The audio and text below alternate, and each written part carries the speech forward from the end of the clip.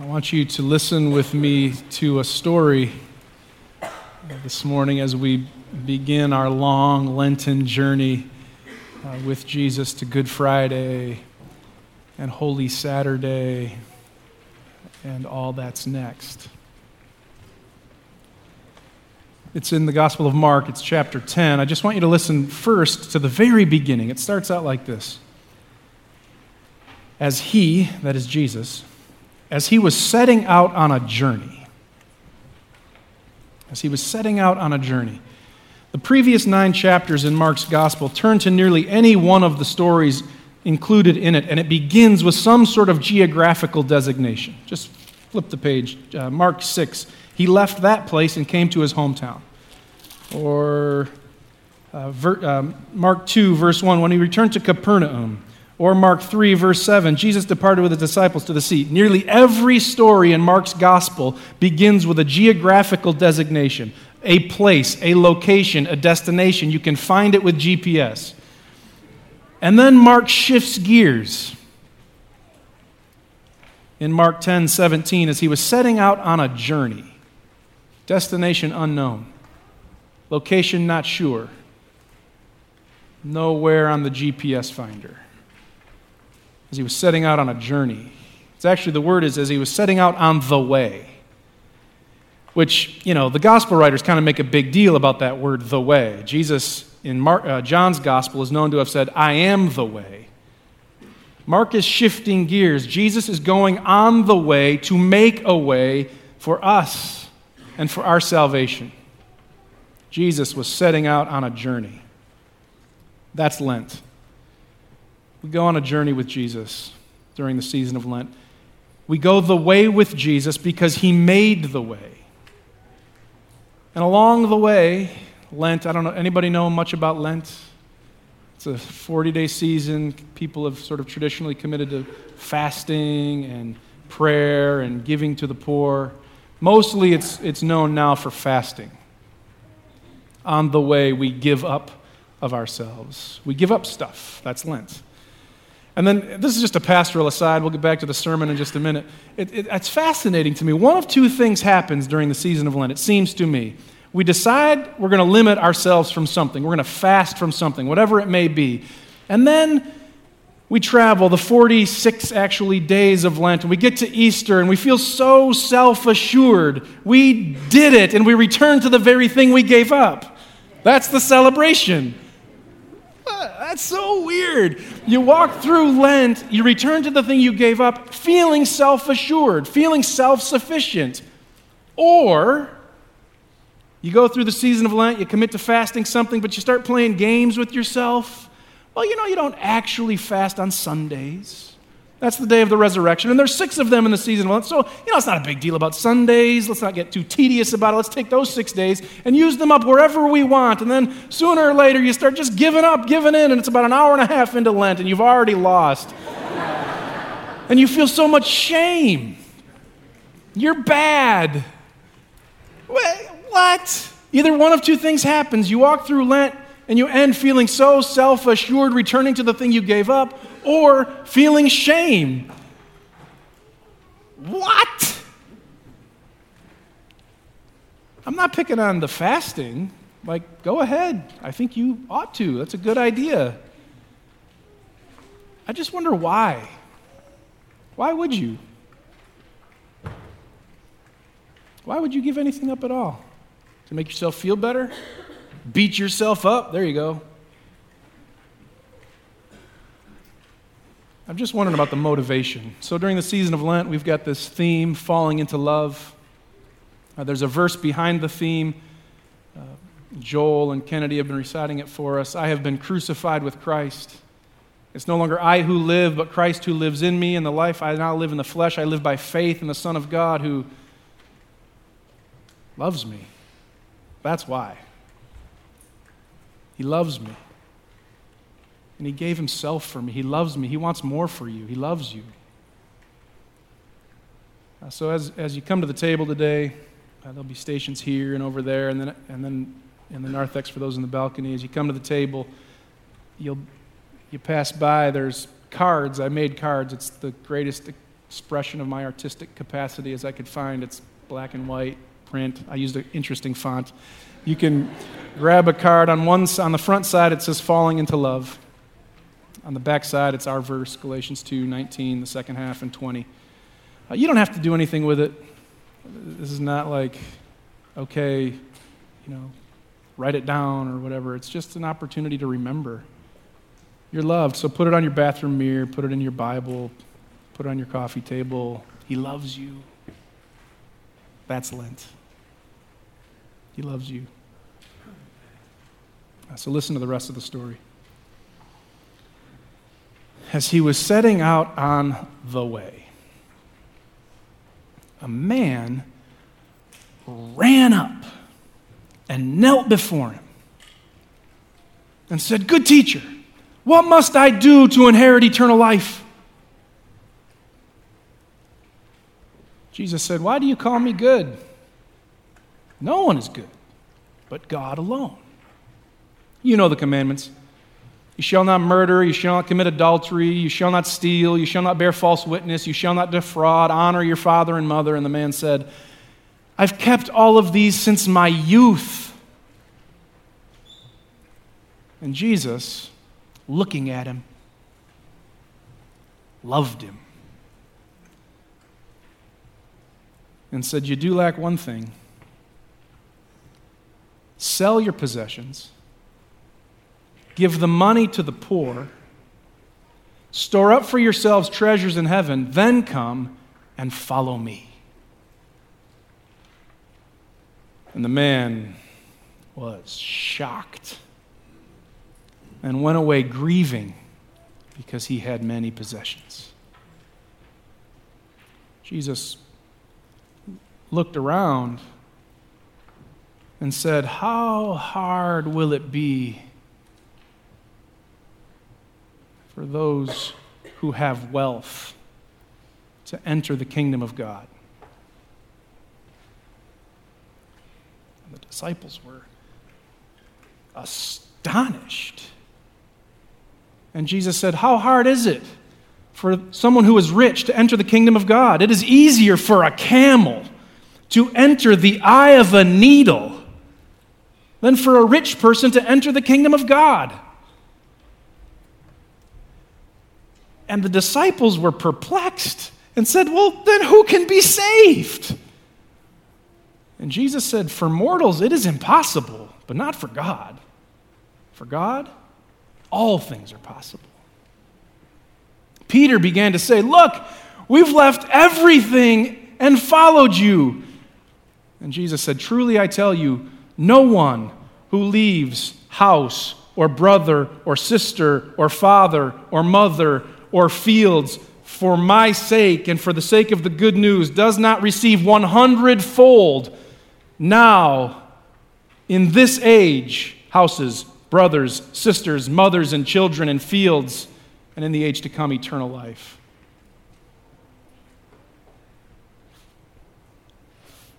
For many who are first will be last, and the last will be first. This is the word of the Lord. Thanks be to God. It's Mark 10:17 through 31. You might find it in a Bible near you. So in just a minute, we're going to come to the table. You'll be given a piece of bread. You'll dip it in the cup. You'll eat it immediately. On your way to return to your seats, you can grab a card. On the front side, it says Falling into Love. On the back side is our verse.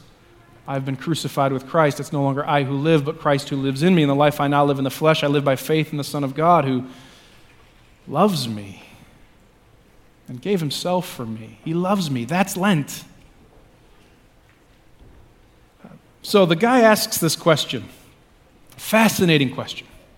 "Good teacher, what must I do to inherit eternal life?" You get the feeling he's anxious. You get the feeling he's nervous. He's carrying some sort of angst. He runs up to him. That's what it says. He ran up to him and knelt before him. Not the stereotypical posture of a man who's got it all together, who's got all he needs, wealth, and has done everything he needs to do, religiosity. He runs up to the man. He kneels before him. "What must I do?" And with the wealth and with the religiosity come a certain amount of social status. prominence in the community. He had all he needed. He had done all he needed to do, and everyone looked up to him for it. But still there was an ache. Still there was a sadness. Still something was missing. What must I do? Anybody been there? You got plenty of friends, but you're lonely.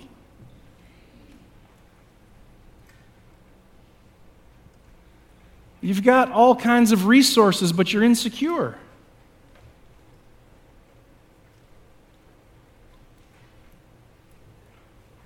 And no amount of Facebook likes or Twitter retweets or Snapchat streaks seem to be doing anything about it. What must I do? Sooner or later, we're all invited to ask questions about ultimate meaning. Is this all? Is this it? Is there anything more? It was sort of common in first century Israel to assume anyone who had possessions, anyone who had wealth, was being blessed by God for their good behavior. So of course the man is rich. He'd kept the law since his youth. And on the flip side, of course, if anything was wrong, illness or circumstances were overwhelming, well, what did you do? What have you done? What passed? We get it if there's something wrong, you kneel before Jesus and you beg, what must I do? But when you've got it all together, when everything's great, when everything's fine, that's not the time we think to run and kneel and beg, what must I do? Fortunately, first century Israel, this is 21st century North America, we would never reduce the gospel to a transaction like that. We would never think God will bless me because all that I've done. We would never do that. Do you know, sarcasm's not very helpful, is it? We do that. We've got it in our minds that God kind of owes me because I've been decent. I mean, there's a few blemishes on the resume, but mostly the trajectory is upward. And then sooner or later, and you know it as well as I do, sooner or later, no matter what you've done and how much you have, and any status and prominence you've achieved, it just doesn't satisfy. You know what I'm saying? It doesn't fulfill on its promise. And you find yourself with the rich man on your knees. What must I do? There's got to be something more. There must be something more. And then the answer Jesus gives is stunning to me. Basically, Jesus says, yeah, you're right. No coddling. Oh, buddy, come here. He just says, yeah, you're right. You lack one thing. You don't have it all together, man. Sorry. The guy runs up to Jesus and asks the evangelist's dream question. Any average evangelist would jump on this thing. What must I do to inherit eternal life? And we know the right answer. Believe on the Lord Jesus Christ and you'll be saved. That's the right answer. If you confess with your mouth Jesus is Lord and you believe in your heart God raised him from the dead, you'll be saved. That's the right answer. Then anyone who calls on the name of the Lord will be saved. That's the right answer. And Jesus doesn't give it. It's not that hard. He's begging Jesus, just tell him. You know what Jesus said? Jesus starts poking around. Jesus starts pushing. Jesus starts leaning in. Yeah, you're right. It's too bad for you. You do lack one thing. I have an idea. Why don't you sell everything that you have, give it to the poor, store up for yourselves treasures in heaven, then come and follow me. Had Jesus given him the right answer, the man would have had all he needed, would have done all he needed to do, and would know everything he needs to know, and be as far away from Christ as if he had none of it. Jesus says, be with me. Be with me. Be with me.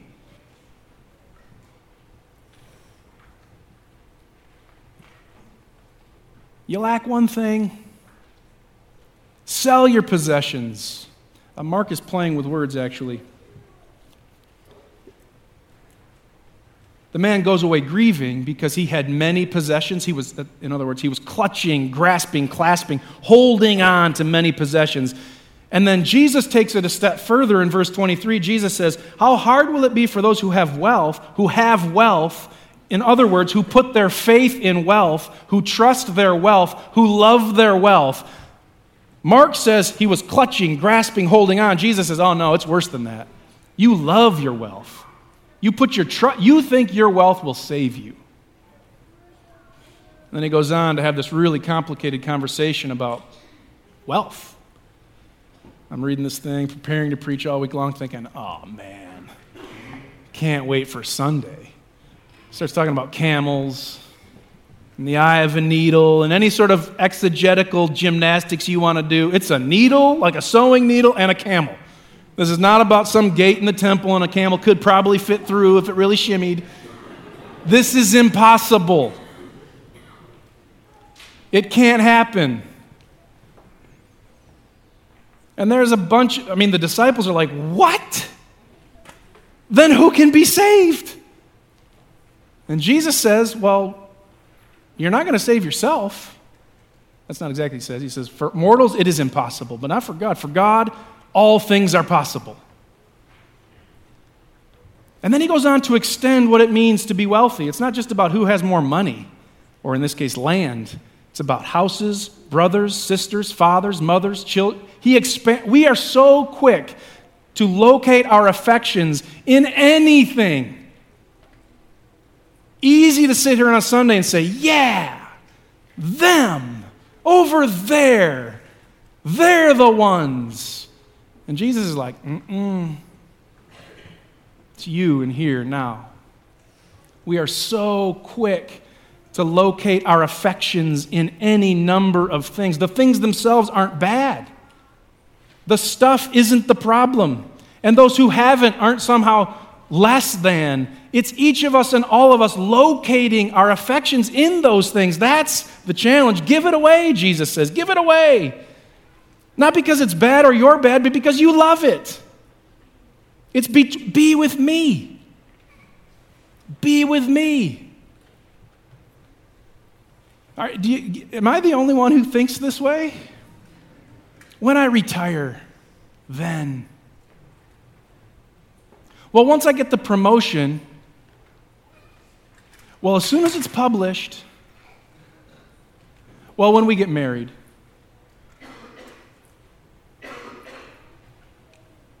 So easy to locate our affections in that which never satisfies. Jesus says, be with me. Be with me. I was watching the Michigan State-Maryland basketball game last night. Anybody else watch the game? Michigan State pummeled them. I mean, just demolished them. The game was so boring that the broadcasters had to make up other things to talk about. So they started telling a story about the point guard from Maryland, Anthony Cowan. He was starting his 128th game. That's like, it broke all of Maryland schools' records. They call him the Iron Man. He's the Energizer Bunny, just keeps going and going. He started his 128th game, and that week, Cal Ripken Jr., have you heard of that name? Cal Ripken Jr., the shortstop for the Baltimore Orioles, who had played 2,632 games in a row. He's the original Iron Man. Cal Ripken Jr. called Anthony Cowan this week to congratulate him. And the broadcaster interviewing Anthony Cowan said, what was it like to have Cal Ripken Jr. call you on the phone? And Anthony Cowan said, well, actually, I had no idea who he was. I had to ask my dad. Cal Ripken Jr.? Cal Ripken Jr.? You have no idea who he is? Just like that. Just like that. It's gone. It's gone. What's his name again? What's that guy again? So quickly we locate our sense of worth and value, our affections in things that never satisfy. They don't satisfy. They don't fulfill on their promise. They never do. Jesus says, be with me. Give it away. It's not bad. You're not bad. I want to be with you. He doesn't give him the right answer. He wants his heart. Give it away. Give it away. Give it away. The thing that makes your palms sweat and your stomach spin at the mere suggestion of losing it, that's the thing. It's not bad necessarily. You're not bad. Be with me. Be with me. The guy asked this question, the evangelist's dream question. What must I do? And Jesus doesn't give him the right answer. Jesus says, be with me. So give it away.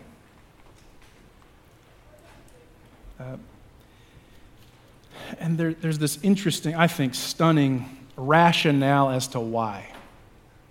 It's between the question and the answer. Jesus has just recited the commands. He said to him, Teacher, I've kept all these since my youth. And then here it is. This is verse 21. Jesus, looking at him, loved him. That's why. Give it away because I love you. Give it away because I love you. It's going to hurt you. It's going to disappoint you. In the end, it won't satisfy. I love you too much to let you just go on holding on. I love you. Looking at him, he loved him. That's the gospel. I love you. In the beginning, God made the world and said, it's good. He came down to Abram and said, I'll be your God. You'll be my people. He sent the prophets, come back to me. And in the fullness of time, he sent his son, Jesus Christ, to go the way, to make a way for us and for our salvation. The way of the cross, the grave, and resurrection. And one day, he promises to come again to make it all new and make it all right. And there's a single reason why. He loves you. For God so loved the world, he gave. That's why. So give it away. Give it away. It's not to remove the call of discipleship on our lives. It's to invite us to reorient our lives. Don't hold on. Don't grasp and clasp and put your faith. Give it away. There's so much more.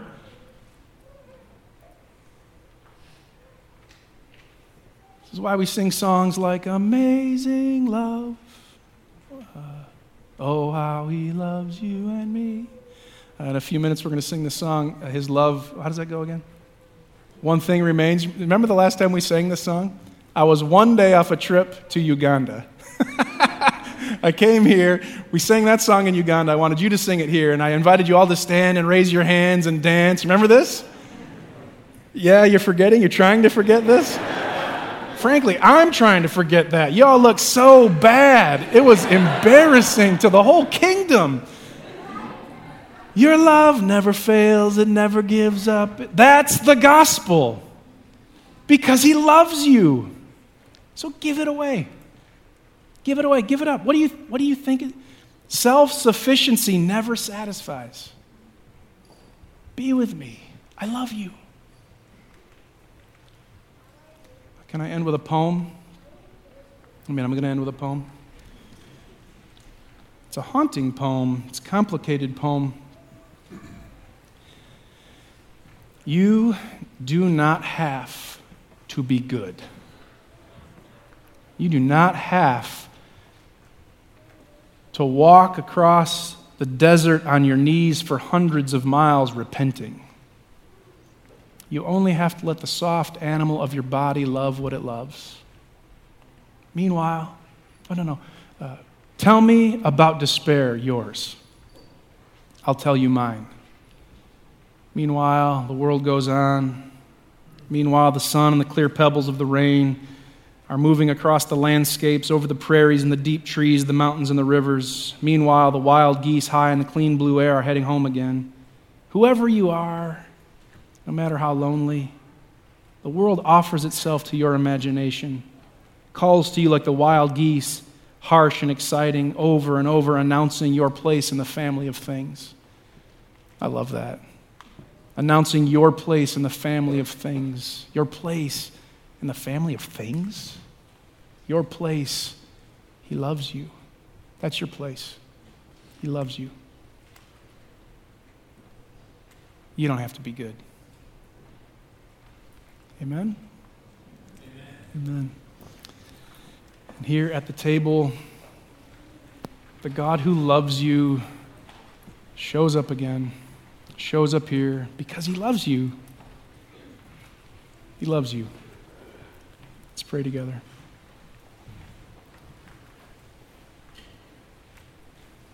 Gracious God, we gather from lots of different places on a Sunday. Some of us, it's all of the energy we have just to get here. Some of us show up with tons of questions, lots of doubt. Others eager. It's Lent.